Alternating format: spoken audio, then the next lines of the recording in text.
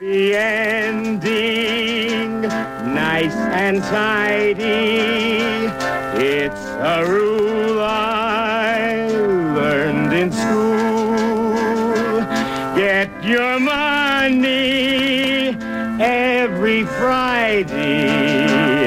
Happy endings are the rule. So divide up those in darkness from the ones who walk in light.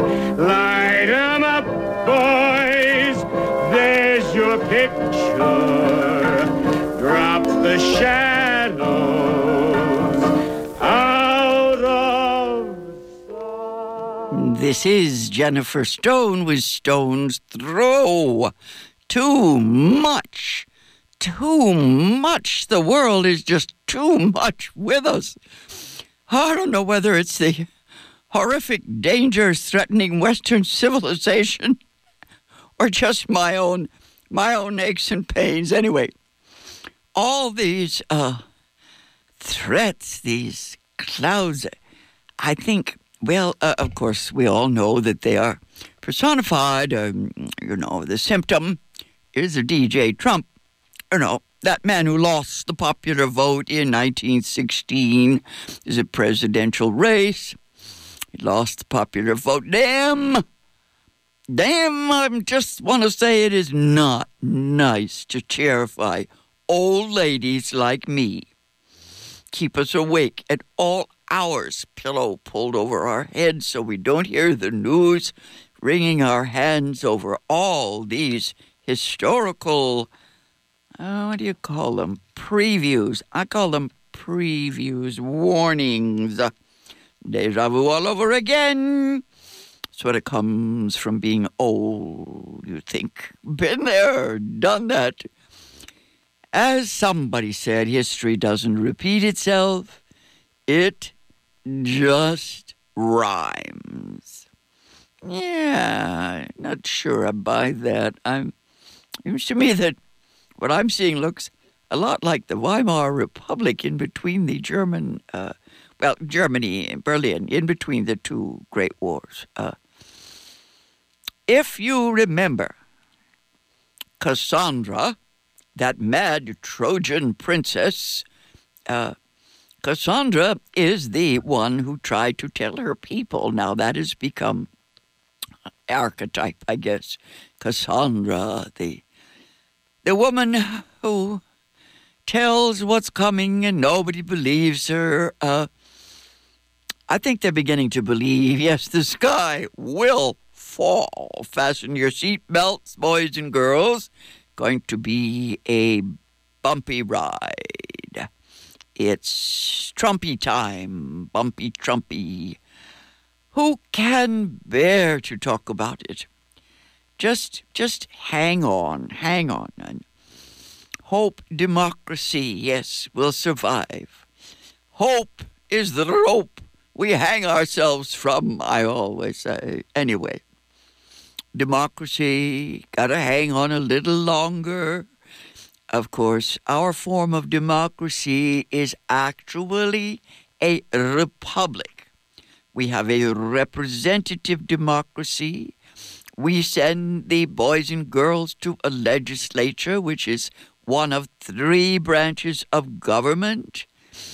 Send a little note, a little civics book to Donald Trump. I'm sure everyone with brains has done that already. What a joke. We have these 3 branches: executive, legislature, judicial. One to make the laws, one to carry out the laws, one to interpret the laws. Anyway, any 8th grade civics class can tell you this. I remember coaching my little 8th graders. They got such good grades on their civics test, it confused the programmers, because most of the time the kids would strike off some question and say, oh, no, don't bother with that. That will be taken care of by an executive order rather than the legislature. And that was in 1967. Oh, cease, as we said in the 1950s. Cease, sit you down. Cease all this idle chatter. Work for community, what we used to call togetherness. That was back in the 50s, yes. Togetherness. That was the name of the game. Anyway, I just can't take it anymore, this lurch to the right. Our defenses are up. They're out there. There's a couple of, in Congress, there's this wonderful, wonderful woman, Ms. Cortez, only 29 years of age. If you're a school teacher, I think recently I have talked on these waves about Ms. Cortez. If you're a school teacher, you can copy out the article in, would you believe, April the 1st, Time magazine has a profile. She got her picture on the cover. Alexandria Ocasio-Cortez. Her office is on Capitol Hall. She can't run for president for years and years, and she says she's looking forward to 2025, that we must look forward a decade or so, or at least a generation. She says that's what she's working for. Now, she's the one that I was waiting for, she and others like her, with her what do you call that? Green party politics. That's it. I read it here in Time magazine. Her red lipstick has sold out. You see, now we know she's popular. Signature red lipstick, Beso by Stila, B-E-S-O by S-T-I-L-A, Stila. Okay. Anyway, she's become the Wonder Woman of the left, the Wicked Witch of the right. Second most talked about politician in America, that is, after the so-called President of the United States. Anyway, she's been in Congress representing New York's 14th District since the last election. She's a former bartender. She is pressuring 2020 presidential candidates into supporting her Green New Deal. She made campaign finance reform go viral. Anyway, there's a long list of her accomplishments, her achievements. Anyway, it says here that her Twitter following has climbed from about 49,000 last summer to more than 3.5 million. Thousands of people tune in to watch her make black bean soup on the air. Oh boy, oh boy, oh boy.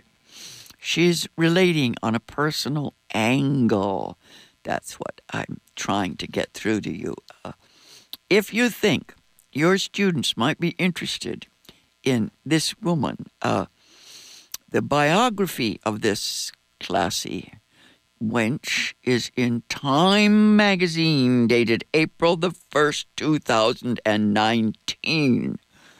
Copy it out, give it to the kids, and say, this is the one we've been waiting for, and we are hoping that she's the beginning of a trend. Well, anyway, I'm looking here at the article. It's got all this funny stuff about a lot of actors, former actors who've gotten involved. I love it. I don't want to refer to Reagan, but we all know that the place to go to practice to be a great politician is the stage. There are all these parallels. What is it? Here's a quote. It says, theater done well is politics. Politics done poorly is theater. Well, tell me about it. Every time Donald Trump takes to the stump, I just cringe. I guess, as I just said, it's more than I can handle. I got to leave it to the the young and the wise, not the restless. I've got a whole bunch of things about the moral imperatives, long, long lists. Apparently, truth and beauty are still dating, folks, still out there. The traditional emphasis on civility and compromise. Tell me about it. Well, anyway, she says, she rolls her eyes and she said, there are always these folks that will say, oh, you're not wrong, but, they avoid disagreeing with you, but also they can stall you as much as possible to actually prevent the thing from happening. Anyway, says here that in the future she's going to help deliver Medicare for all and the Green New Deal.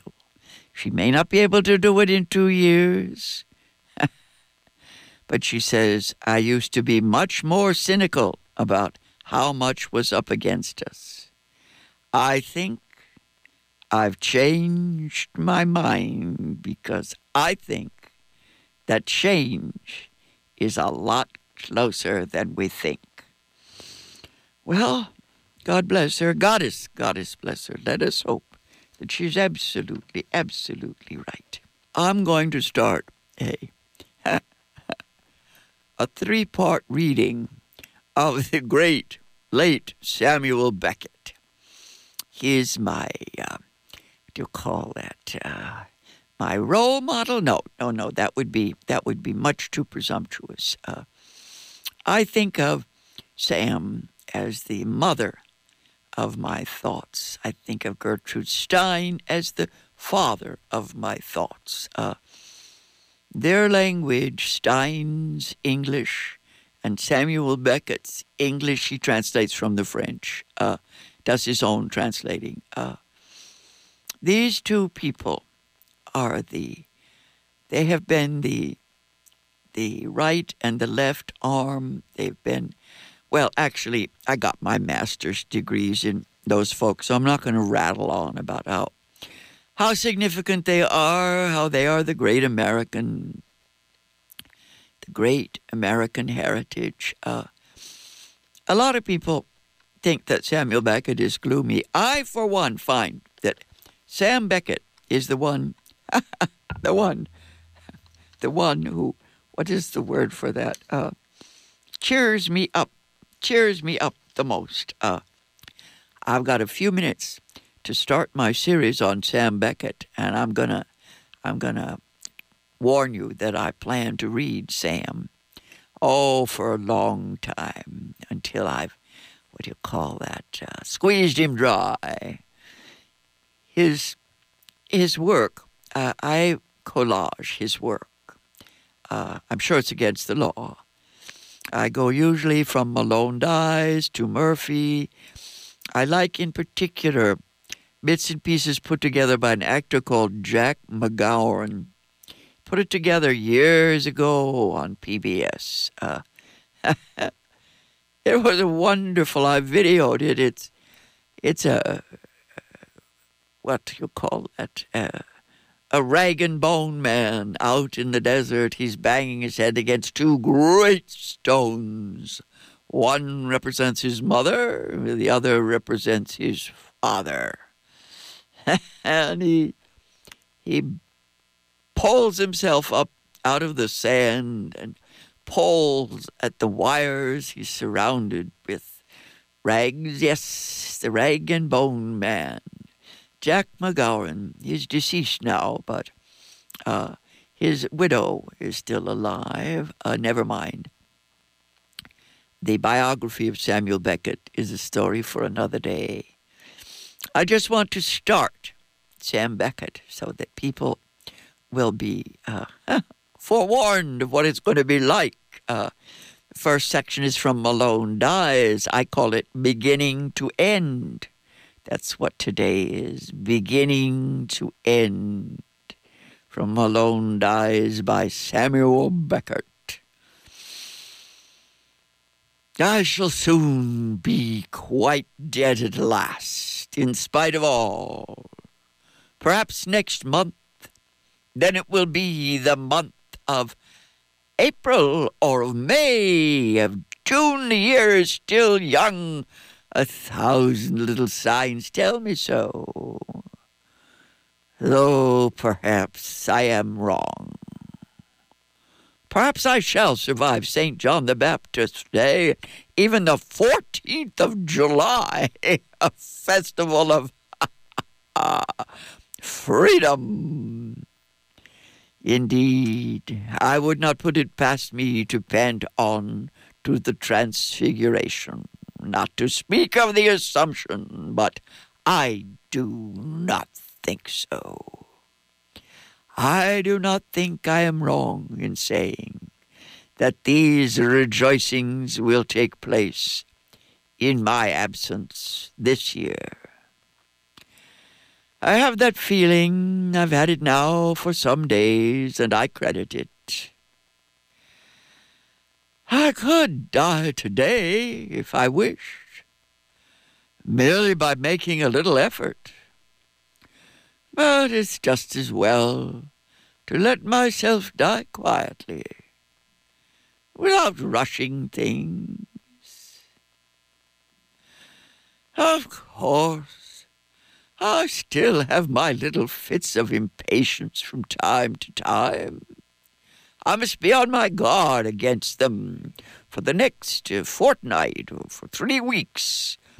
But without exaggeration, to be sure, quietly crying and laughing, without working myself up into a state. I shall be natural at last.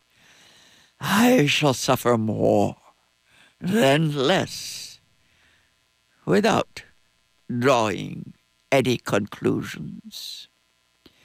I shall pay less heed to myself. I shall be neither hot nor cold anymore. I shall be tepid. I shall die tepid, without enthusiasm. I shall not watch myself die. That would spoil everything. Have I watched myself live? Have I ever complained? Then why rejoice now? I am content necessarily, but not to the point of clapping my hands. I am satisfied. There, I am repaid. I have enough. I need nothing more. Let me say, before I go any further, that I forgive nobody.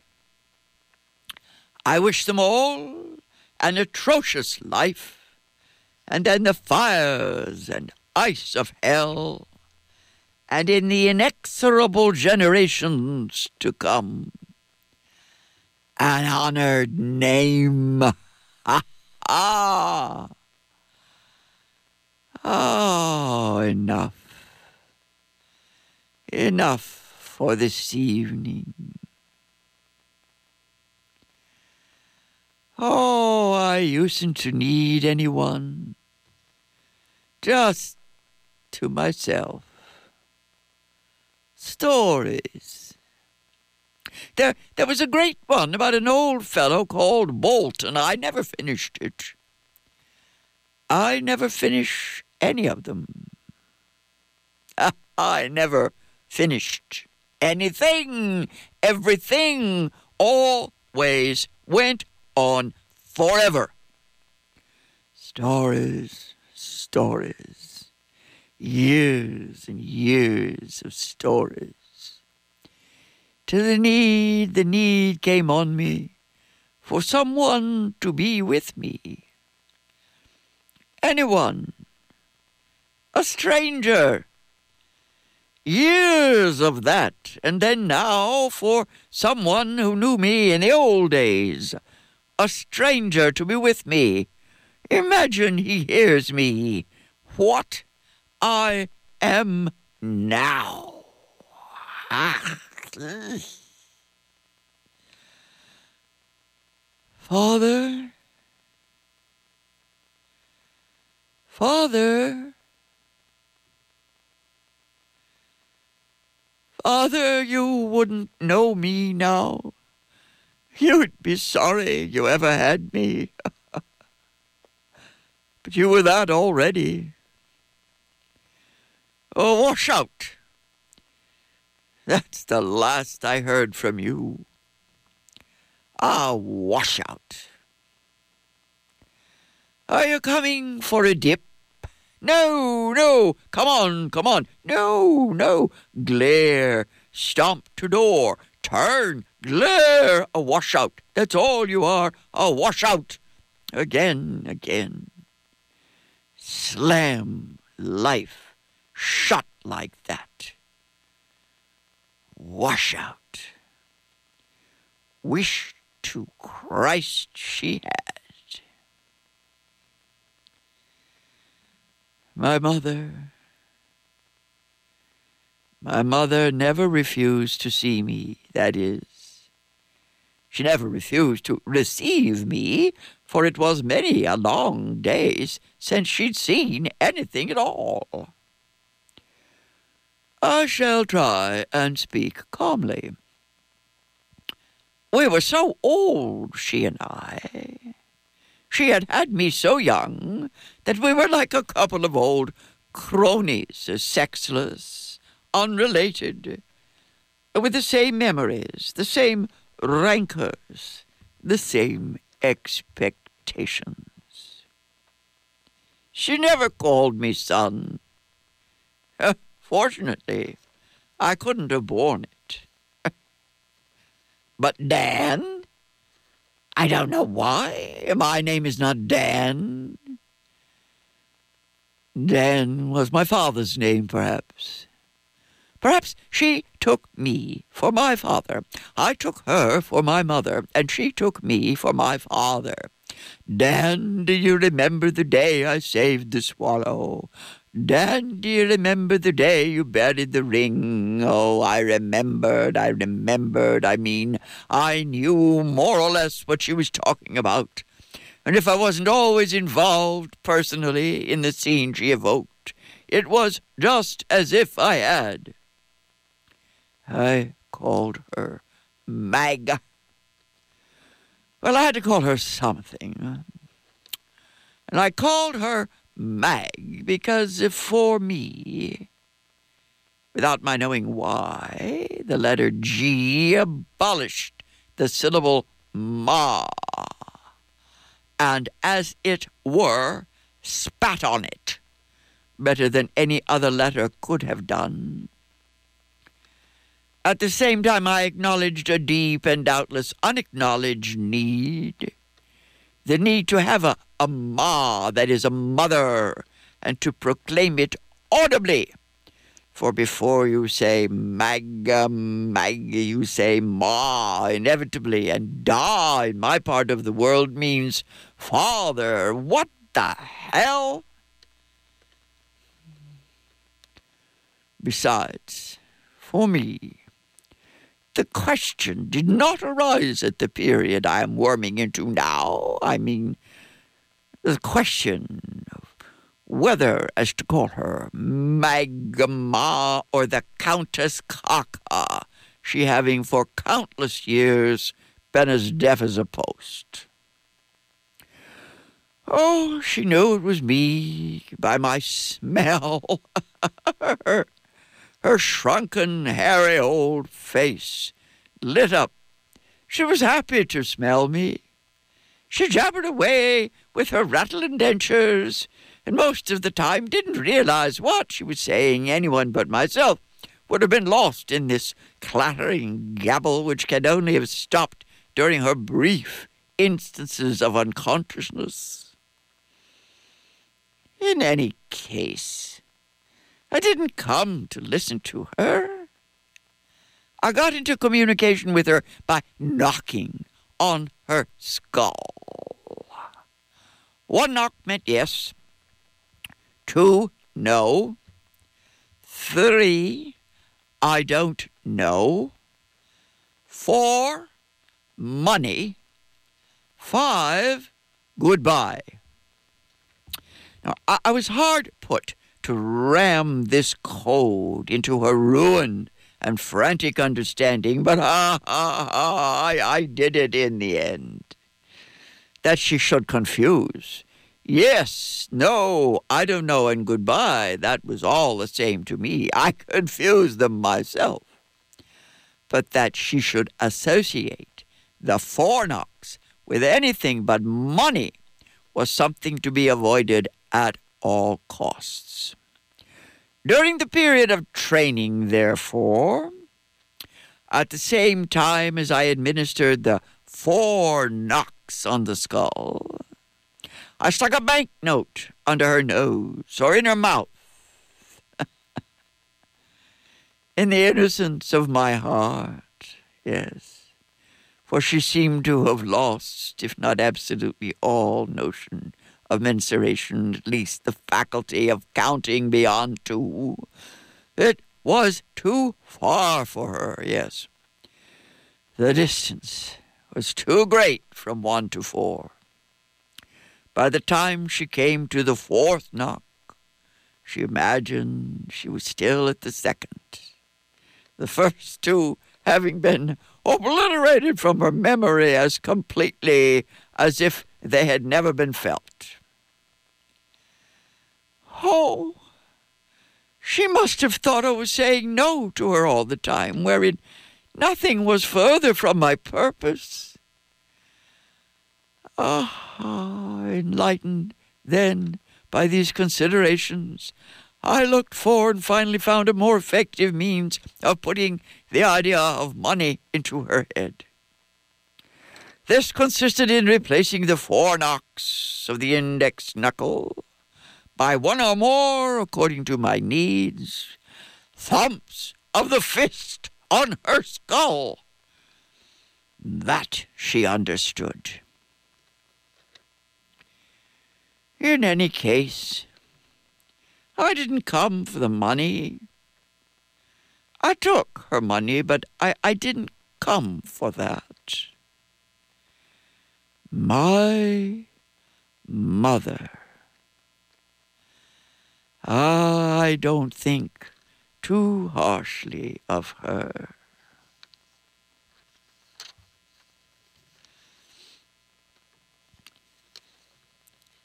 Poems from Samuel Beckett in one of his collections, yes. They're under a heading I have here. Quote from Sam called An Irishman's Brain is Only His Imagination. Here are some of the short poems. Again the last ebb, the dead shingle, the turning, then the steps towards the lighted town. The endings are the rule, so divide us. This has been Jennifer Stone with Stone's Throw. Until next time, go easy. And if you can't go easy, go as easy as you can. Drop the shadow. The 21st Annual Healdsburg Jazz Festival will take place May 31st through June 9th with an explosive Jazz de Force lineup. The festival starts with 3 days celebrating the 50th anniversary of ECM Records with 3 trailblazing shows including Ralph Towner with Paul McCandless, DeJohnette, Coltrane, Garrison, a double bill with the Carla Bley Trio with Steve Swallow and Andy Shepard, and the Ethan Iverson-Mark Turner Duo. The second week features the amazing double bill of the Joey DeFrancesco Trio with Billy Hart and the Regina Carter Quintet, Jenny Scheinman and Allison Miller's Parlor Game, Harold Lopez Nusa's Quartet with Miguel Gonzalez, and the debut of Tunisian artist Dafar Youssef's Quartet. The new Jazz Village will feature live music daily from 3 to 5 p.m. For more information, visit Healdsburg Jazz Festival.